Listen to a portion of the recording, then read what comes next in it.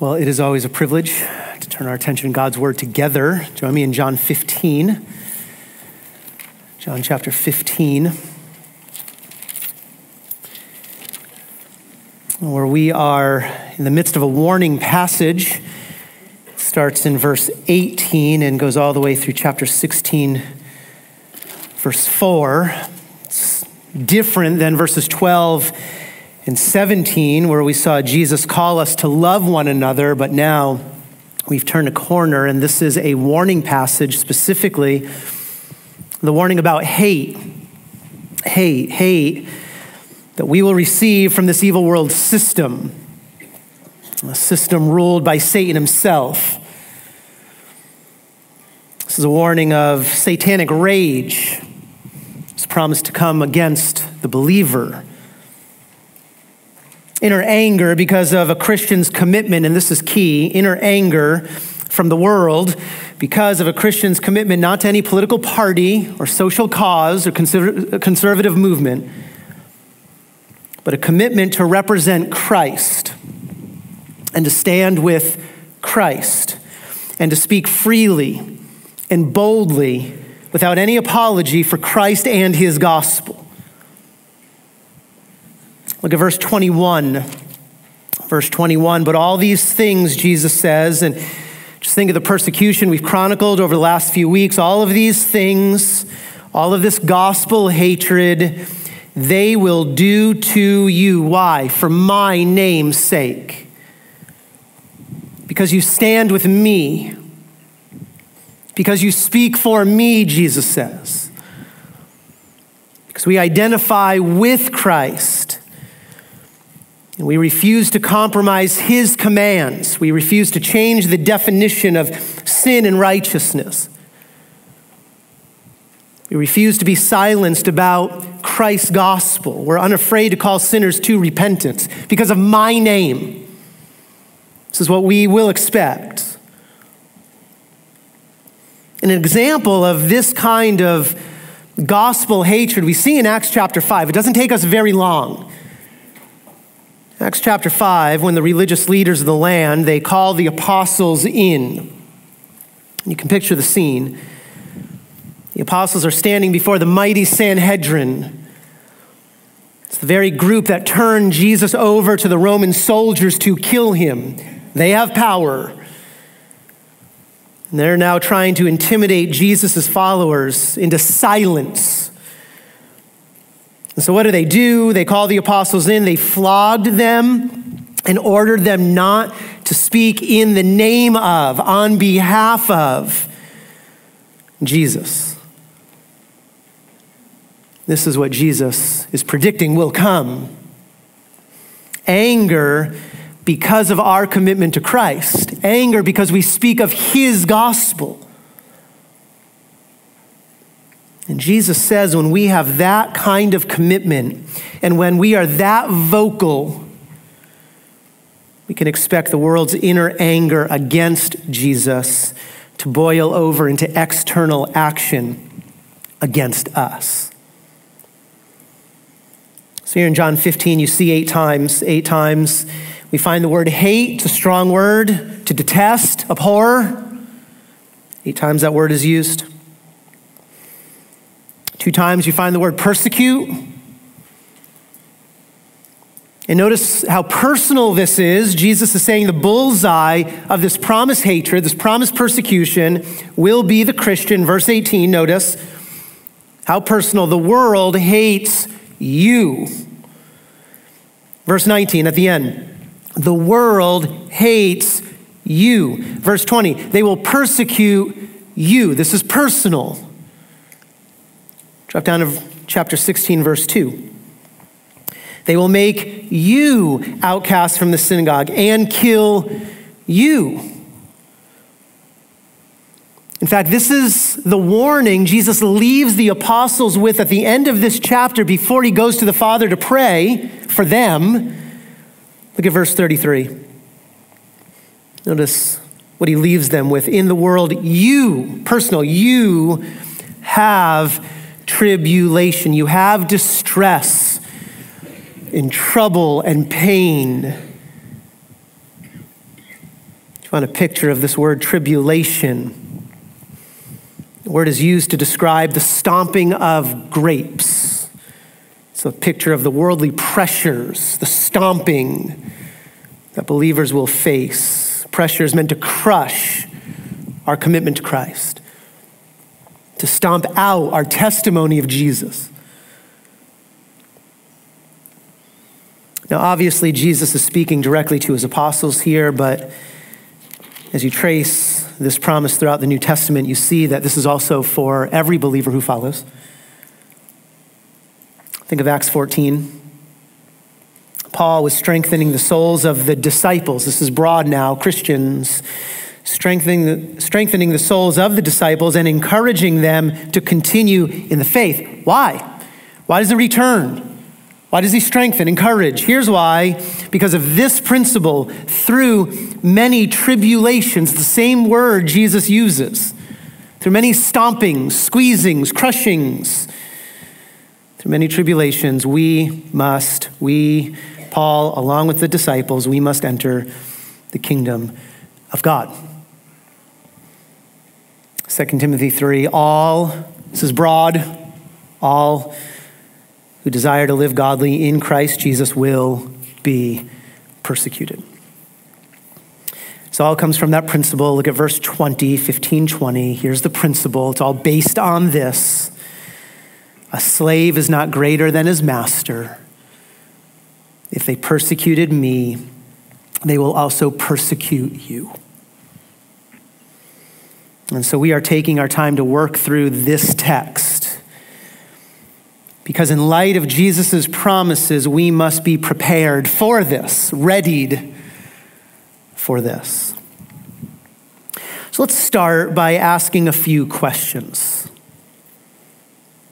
Let's start here. Are you prepared to bear the personal insults you will receive if you stand in unity with Christ? Are you prepared for that? Are you ready to be marginalized in our society if you refuse to be silenced for Christ's gospel? Are you prepared to lose your job and wages because you will not compromise your gospel convictions? We can put this in biblical terms.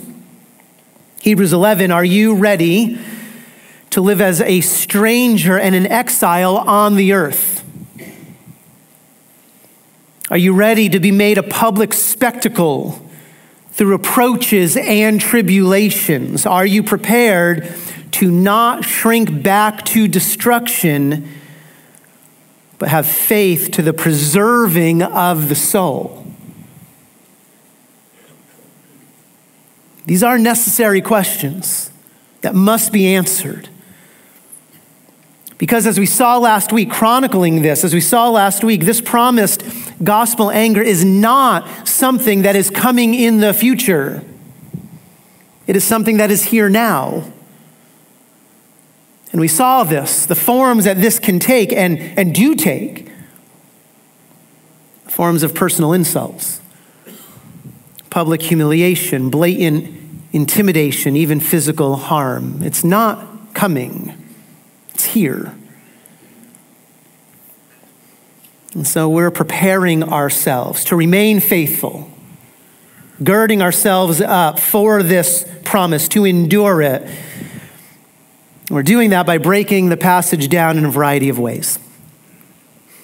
In verses 18 and 19, we saw the satanic source of gospel hatred. We saw Satan behind this. Last week in verse 20, we looked at the many faces of gospel hatred. Again, insults, humiliation, intimidation. Which leads then into verses 21 and 24 for this morning. We look at the different roots now, the different roots of gospel hatred, the different roots. We're answering the questions now. Why is the gospel so offensive to the world? Why is that the case? Why is the glorious gospel of salvation through faith in Christ, rather than being a sweet aroma unto life, why is it actually a putrid stench unto death for so many? What are the answers to those questions? Well, start in verse 21. We'll read through verse 24. Here's Jesus' answer.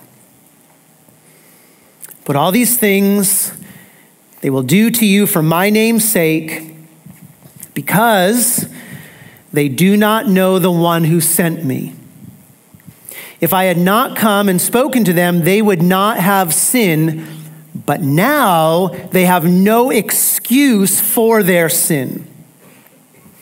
He who hates me hates my Father also. If I had not done among them the works which no one else did, they would not have sin. But now they have both seen and hated me and my Father as well. These are the roots of gospel hatred. And as we will see, these roots burrow down deep, deep into the heart of the sinner. And these are roots, mark it, these are roots that cannot be removed without the supernatural working of the Holy Spirit. We'll see that at the end.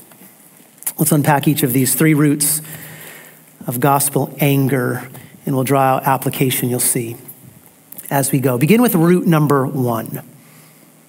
Why is the gospel so offensive to this world? The world is filled with gospel hatred, root number 1, because its eyes are blinded to the glory of God. The world is filled with gospel hatred because, first and foremost, we begin here, because its eyes are blinded to the glory of God. Look at verse 21. But all these things, all this promised anger, persecution, all these things they will do to you for my name's sake. Why?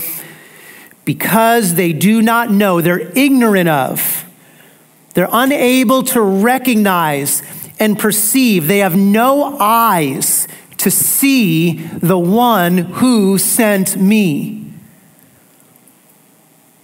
This is so severe. Drop down to 16:3. These things they will do because they have not known. They have no perception of the Father or me. So Jesus is talking about the depraved condition of every unbeliever trapped in Satan's domain of darkness, trapped in his evil world system.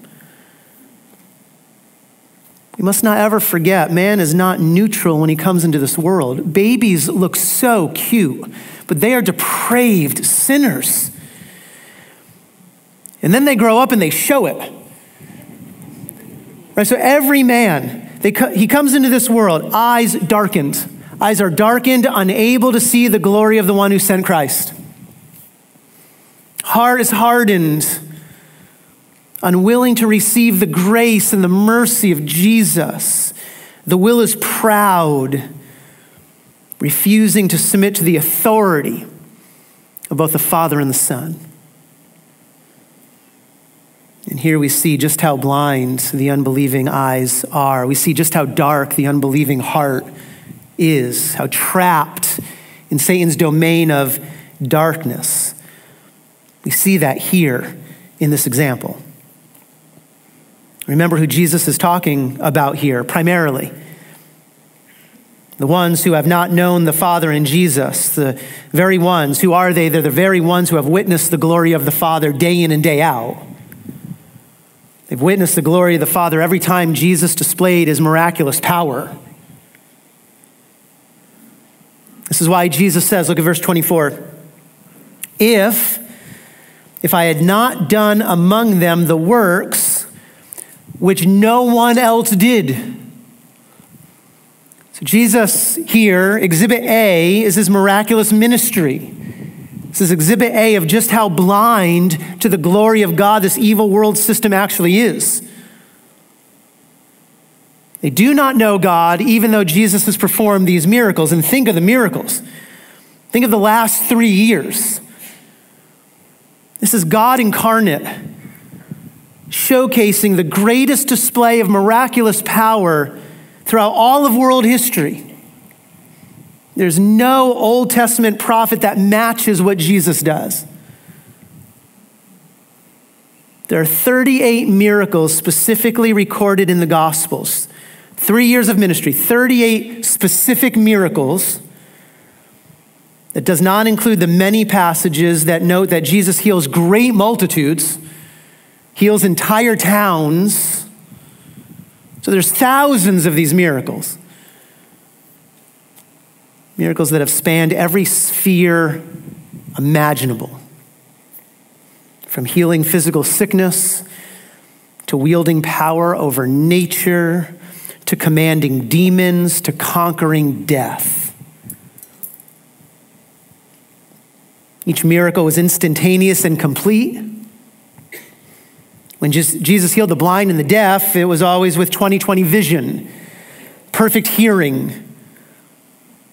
When Jesus healed the lepers, he not only removed the leprosy, but he also restored the damaged skin. It was perfect, complete. Every miracle was undeniable. There's no smoke and mirrors here. In fact, turn back to chapter 11 for a moment. Even the religious leaders have to acknowledge this. Look at 11:47. The religious leaders, they hate Christ. They hate everything that he is doing. They want to explain it away, but notice verse 47. Therefore, the chief priests and the Pharisees convened a council and were saying, what are we doing? For this man is performing many signs. That's what he's doing. They're undeniable. They tried to blame the miraculous power on Satan early in Jesus' ministry, but that doesn't hold any weight. Each miracle was a fulfillment of Old Testament prophecy of the coming Messiah. Jesus did what the Old Testament said the Messiah would do. Isaiah 35, the eyes of the blind will be opened. The ears of the deaf will be unstopped.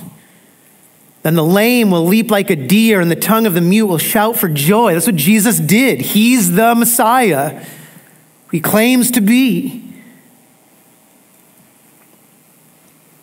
Day after day, miracle after miracle. And according to Jesus, every one of his miracles were works, this is John 5, works which the Father had given him to accomplish. Every miracle was a display of his Father's glory, that God the Father had indeed sent his Son. Look again at what Jesus says in verse 24. He performed works which no one else ever did. So why Nicodemus confesses in John 3, Rabbi, we know that you have come from God. Why? For no one can do these signs that you do unless God is with him. It's a work which no one else ever did.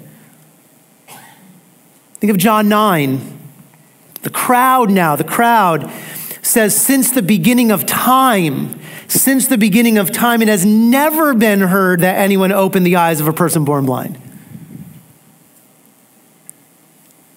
Mark 12, we have never seen anything like this. Matthew 9, the demons cast out. The mute man speaks, and the crowds were amazed and were saying, nothing like this has ever been seen in Israel. So the works which no one has ever done. B.B. Warfield has written this, it's no wonder. When our Lord came down to earth, he drew heaven with him. The signs which accompanied his ministry were but the trailing clouds of glory, which he brought from heaven, which was his home. The number of the miracles which he wrought may easily be underrated. It has been said that in effect, he banished disease and death from Palestine for the 3 years of his ministry. If this is exaggeration, it is pardonable exaggeration. Wherever he went, he brought a blessing. One hem, but of the garment that he wore, could medicine whole countries of their pain. One touch of that pale hand could life restore. It's the trailing clouds of glory. These are unique miracles. They're abundant miracles. They're unmatched. They're undeniable. They are works which no one else ever did. But Jesus' point in verse 24 is not the astounding nature of his miracles. That's not what he's highlighting here. What he's highlighting here is the stunning nature of Israel's rejection of him in light of his miracles. So read the verse again. If I had not done among them the works which no one else did, they would not have sinned. This is hyperbole. Jesus says if he did not come with such miraculous power, if he did not showcase the glory of the Father through these works, then, again, according to Jesus here, if he didn't do any of that, then that generation would have been justified in rejecting him. Absolutely justified. No miracles meant no Messiah. But the problem was this: he did perform these miracles. They were abundant. They were unique. They were undeniable. They did fulfill messianic prophecy. There was no other explanation that he's been sent by God. And yet, what did that generation do? Finish the verse, verse 24. They have both seen these miracles. They've been put on display. They've seen these miracles, and yet still, they hated me and my Father, the one who sends Jesus to perform the miracles. They hate me and they hate my Father as well. That's their response. That's how hard their heart is. Just take a step back. Why did Israel hate and reject and kill Jesus? Why does this evil world system hate and persecute the Christian?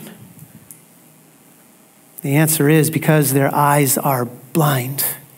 Their eyes are blind. Their hearts are hard to the glory of God. That's the root. Look at verse 25 for a moment. Jesus said, they hated me without a cause. There's no other reason. I did good. I did good for them. Israel's rejection of Jesus, given all the miraculous evidence that showed him to be the Son of God he claimed to be, Israel's rejection in that context is the greatest example of this evil world system's spiritual blindness. But mark this, fast forward to today, mark this. The spiritual blindness of Jesus' generation is not limited to Jesus' generation. This is the paradigm of every unbeliever trapped in Satan's domain of darkness. They are blinded to the glory of Christ. Now I want you to see this. Turn to 2 Corinthians 4. That's exhibit A. It's true today, 2 Corinthians chapter 4. And notice the parallel that Paul draws here. The parallel to John 15. Start in verse 3, 2 Corinthians 4, verse 3.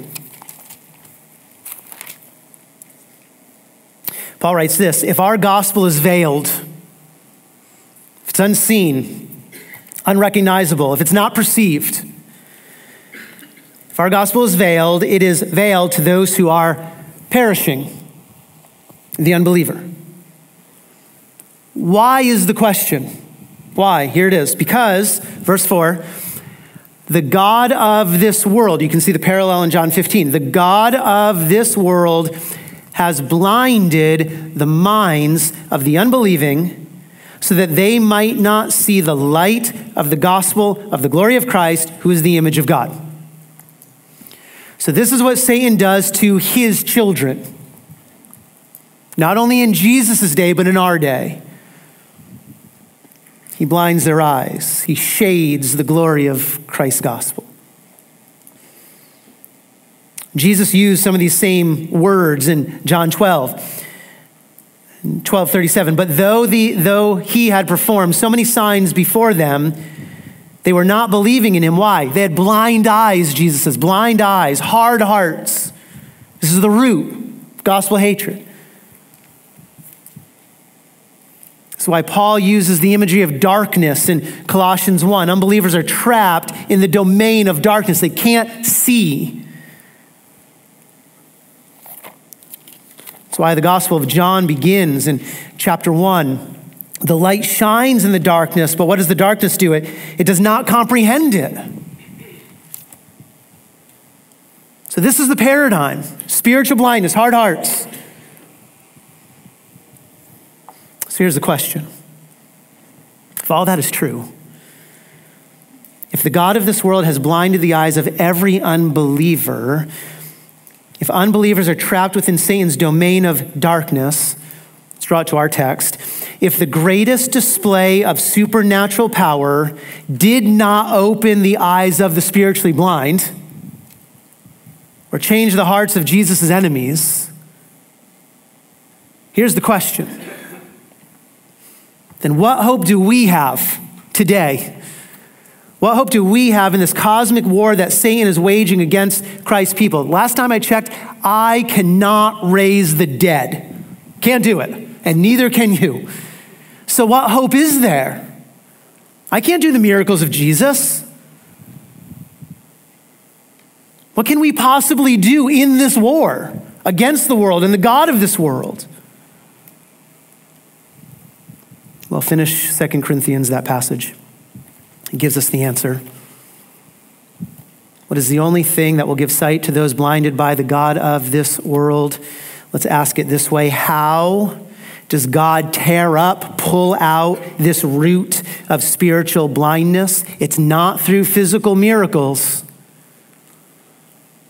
No, the tool that God uses is the proclamation of his gospel. That's how God works today. Look at verse 5. Even though the God of this world has blinded the minds of the unbelieving, here's the answer. What do? We preach Christ. That's what we do. We preach Christ Jesus as Lord. That's what breaks Satan's chains upon his children. It's the proclamation of Christ's gospel.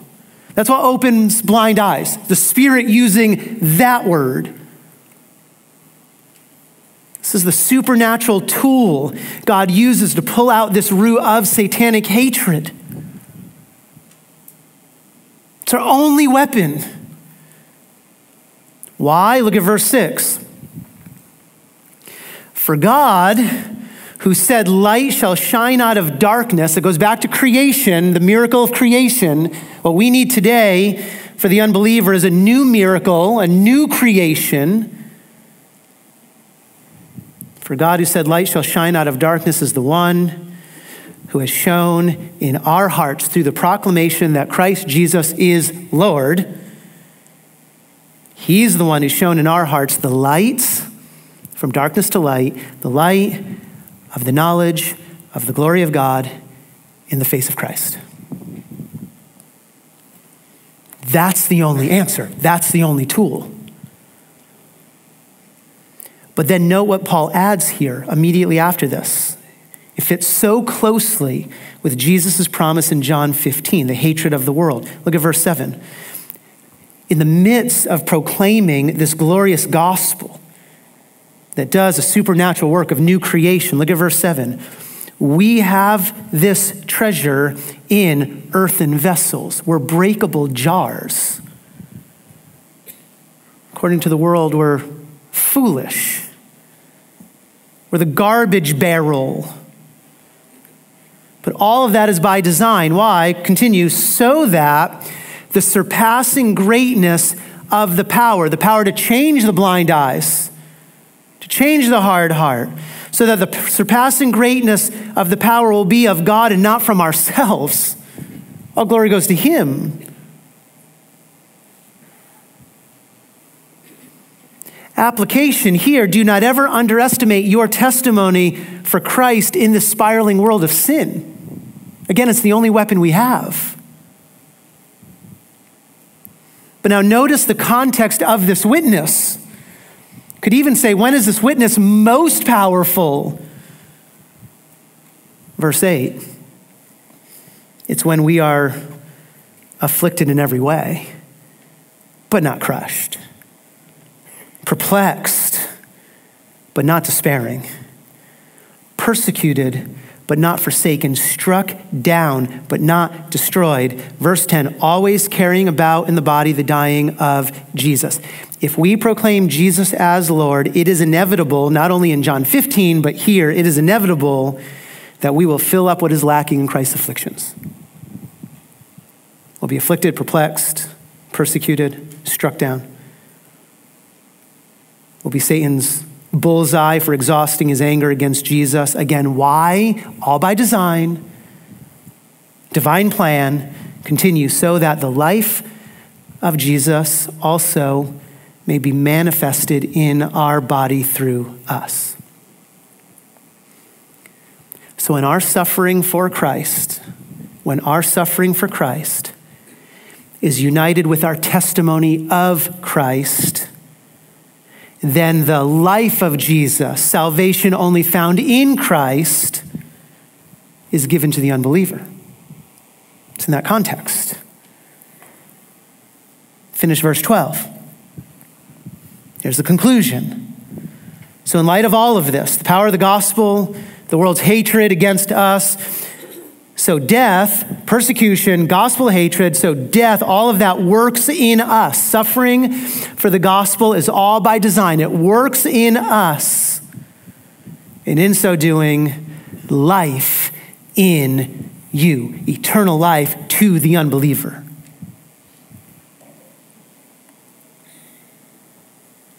This is our hope. This is our calling. And this is why it does not matter what takes place in this world. Drop down to verse 16. This is why Paul can write this. Therefore, we do not what? We do not lose heart. Because there's nothing the world can do to affect this gospel, this power. We do not lose heart, no matter how dark a blinded eye might be, and no matter the crushing blows a believer might face, and no matter the spiral into sin we might be on. Back to verse 6, we do not lose heart because the Lord is able to shine in the darkest of hearts the light of the knowledge of the glory of God in the face of Christ. The application is this for us. In the midst of gospel hatred, we must never underestimate the power of Christ's gospel. We must not turn to anything other than Christ's gospel to perform this work. Look back to John 15. You're going to see this here. John 15, Jesus says the same thing.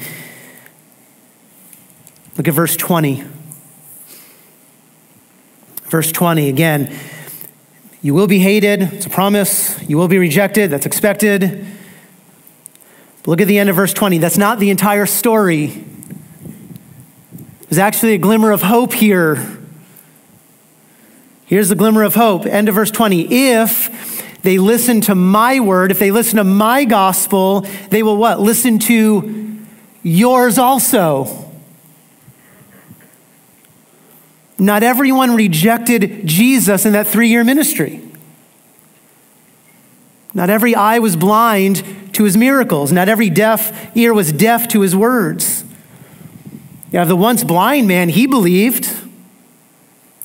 Nicodemus believed. Joseph of Arimathea believed. These 11 faithful believed. And Jesus says there is hope here. But it's only when we speak the word of Christ, my word. If we are faithful to uphold Christ's gospel, though many will hate us for it, there will also be some who will listen to it, accept it, believe it, be rescued from Satan's domain of darkness. So this is the first root of gospel hatred. The world is filled with gospel hatred because its eyes are blinded to the glory of God. And it's a root that can only be pulled out through the proclamation of Christ's word. Leads to a second root here. Root number 2, second reason this world is filled with gospel hatred. Root number 2, because the gospel inflames the guilt this world tries so desperately to suppress. The world is filled with gospel hatred because this gospel inflames the guilt this world tries so desperately to suppress. Notice verse 22, and this is so applicable for us. Verse 22, it's a very interesting statement Jesus makes. First reading, it seems odd. If I had not come and spoken my gospel in context, if I had not come and spoken to them, they would not have sin. It's an odd statement. We know what it can't mean. We know what it can't mean. Jesus can't mean that sinners did not exist before he came to earth and spoke. The Bible's clear. There's no man who does not sin. That's 1 Kings.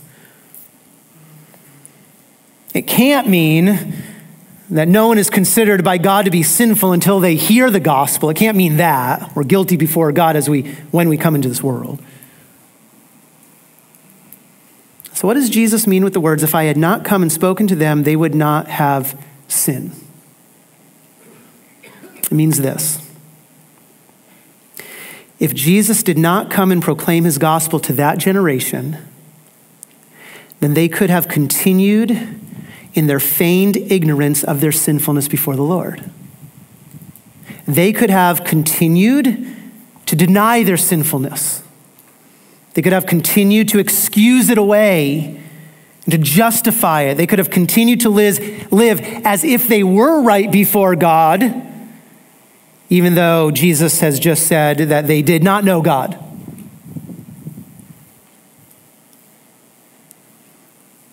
This is what the unbeliever does. This is what the unbeliever is so desperate to do. He wants to ease his guilt before God by explaining his sin away. Ease his guilt before God by pretending it's not there.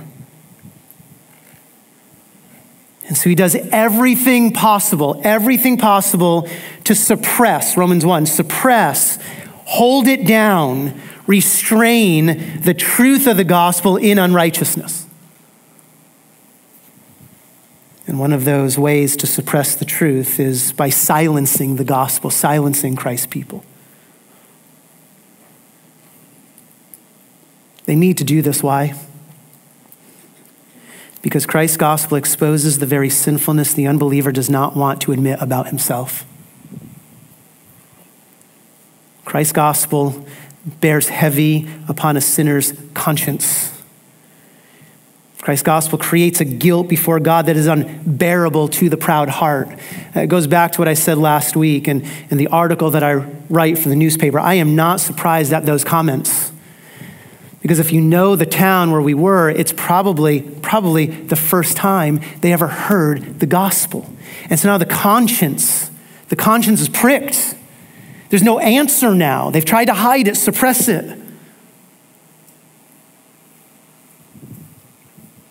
Saw this back in John chapter 3. For everyone who does evil hates the light and does not come to the light. Why? Why does a sinful heart hate the light of Christ? Why does he hate holiness? Here's why. Because he's afraid. For fear that his deeds, the deeds he wants to hide and keep suppressed, for fear that his deeds will be exposed. And if the gospel is proclaimed, all of those efforts to explain sin away will be for naught.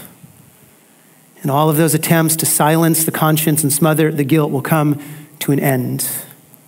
And when the gospel is proclaimed, that sinner will be laid bare in his sin. He has no place to hide. He stands before a holy judge of his soul. He has no one to plead his case. That's the guilty conscience. Well, I'll turn to Romans 1. This is what we see. We see it play out in Jesus' day. Again, that's exhibit A.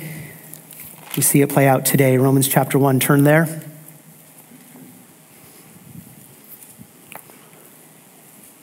Start in verse 19. Verse 19 tells us that every unbeliever knows that he stands guilty before God. He knows that he deserves of eternal wrath. This is the flow.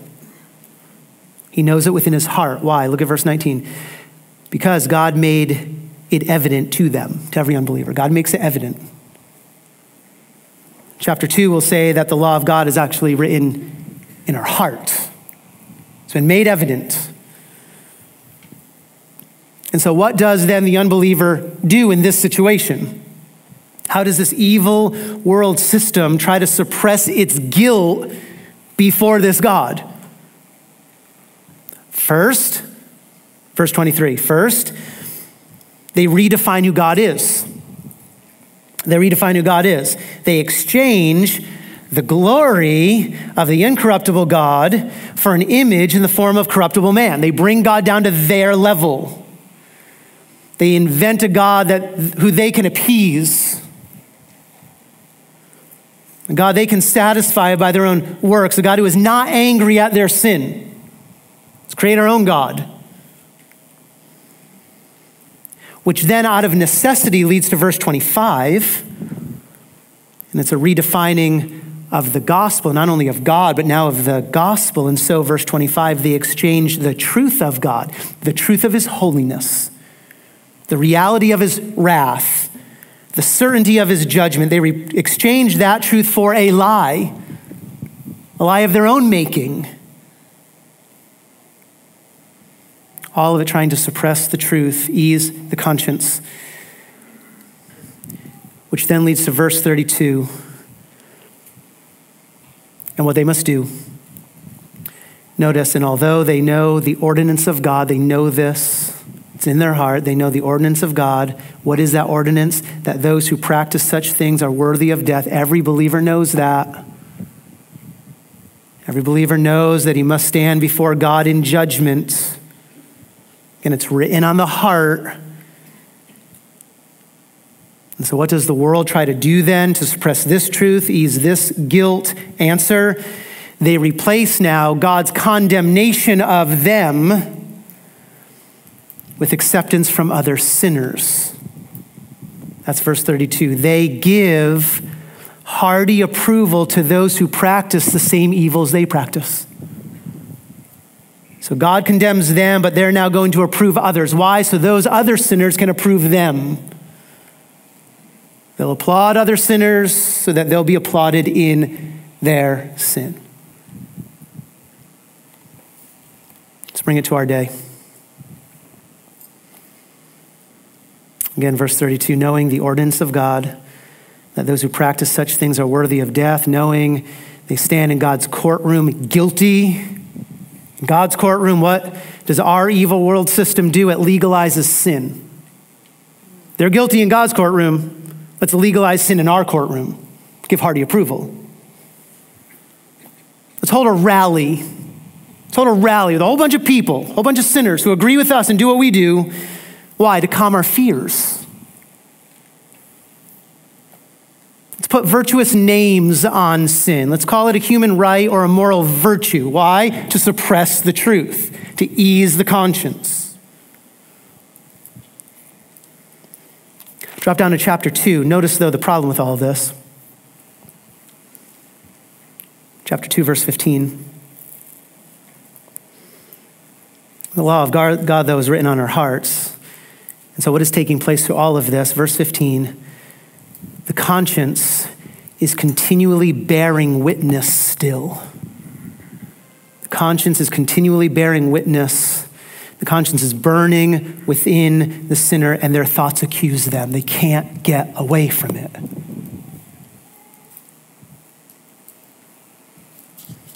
I'll turn back to John 15. All of that work now, all of that work that this evil world system does to suppress this truth, all of those defense mechanisms, all of those efforts to smother the guilty conscience burning inside of them, all of those efforts come crashing down when we speak one word. That's the problem. When the gospel is proclaimed, finish Jesus' statement in verse 22. If I had not come and spoken to them, they would not have sinned. They could have continued to suppress the truth, pretend it's not there. But the problem is I did come, I did proclaim this gospel, and thus now they have what? They have no excuse. They have no excuse for their sin. They can't ease their guilt any longer. They can't explain their sin away. They can't pretend it's not there. They can't cover it up. And so what is their only option? They've tried everything on the inside to suppress it. What's their only option? Back up to verse 19. Here's the only option. If you were of the world would love its own. But because you are not of the world, I chose you out of the world. Because of this, the world what? The world hates you. And a slave is not greater than his master. So verse 20, the only option is if they persecuted me who spoke this gospel, revealing their sin, they're going to persecute you.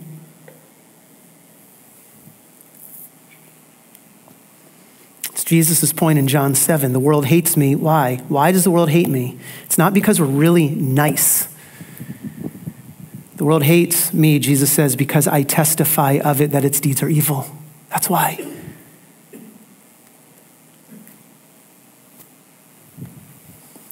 So understand this. When you proclaim the gospel of Jesus Christ, when you proclaim the gospel of Jesus, understand what you are doing. You are inflaming the guilt this world tries so desperately to suppress. And that's why everything flows in John 15. Leads into root number 3. Root number 3 of gospel hatred. The world is filled with gospel hatred because Christ's gospel is too exclusive. It is too narrow. It is too restrictive. It is too intolerant. I'll just state this. We've looked at it in the past. Notice what Jesus says in verse 23. He who hates me hates my Father also. It's just the flip side of John 14, that I am the way, the truth, and life. No one comes to the Father except through me. It's just the flip side of that. If you love me, come through me, you get the Father. If you hate me, the Father rejects you. Over and over, Jesus has said the only path that leads to heaven is the path that travels through him. And thus, to hate Christ is to hate the Father. To reject Christ is to be rejected by the Father. It's how united the Son and the Father are. There's no middle ground. No middle ground. There's no other way to glory. You cannot claim to know God if you do not love Jesus. And that is intolerant and that is restrictive. Does not matter how spiritual you are, how religious. Remember who he's talking to. They were the religious leaders of the day. There's no other Savior but him. There's no other gospel but his. And just bring it to today. We are in a world that loves its options, aren't we? We're in a world that champions its broad-mindedness, prizes its tolerance as the pinnacle of all morality, clings to its autonomy to choose its own path.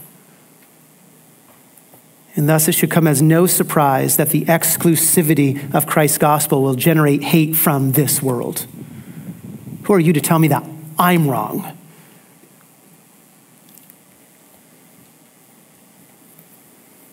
These are the roots of gospel hatred.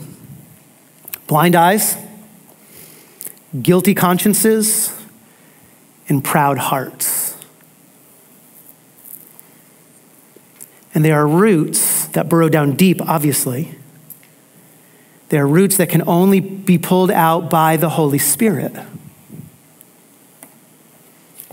which is exactly what Jesus promises in verse 26. Notice, in the midst of all of this hatred, Jesus says, I'm not leaving you alone. Far from it. Verse 26, the helper is coming. I'm sending him to you. The helper will come and he will take our words, our testimony, and testify about me. That's why the gospel proclamation is the power of God unto salvation. Because the Spirit takes those words to change the heart. So we have the Spirit on our side. That's pretty good. Look at chapter 16, verse 8. The Holy Spirit, when he comes, will convict the world concerning sin and righteousness and judgment. The Spirit will seal us, and the Spirit will testify through us. There's our hope. Which is why Jesus says, notice verse 33, Jesus tells them, in the world you have tribulation, but remember this, take what? Take courage. Take courage. Why? Because we have his gospel and we have his Spirit. What else do we need? What else do we want? In the world you have tribulation, but take courage. I have overcome the world, and thus I have sent you my Spirit. We'll pick it up here next week. Father, you have given us a great reminder that we have the Spirit of promise that will indeed change the hearts and regenerate depraved people. Your Spirit that will open up blind eyes to see the light of your Son's glory, or your glory in his face. We praise you for that power. We praise you that your gospel is the power of God unto salvation. And yet we confess now that we have not been bold in that. We have not been outspoken. We have not had those conversations. Though doors have been open, we have waited. We've prayed for opportunities, but we've never actually taken those opportunities that you've given us. Let us find hope in you. Let us rest on your sovereignty, your goodness, and your grace. Let us be expectant that your Spirit will indeed change hearts that you have placed within our lives. And cause us, Lord, to love you to the point that we will obey what you call us here to do, to speak on your behalf, to proclaim a risen Savior, to call people to repentance. We pray this in Christ's name. Amen.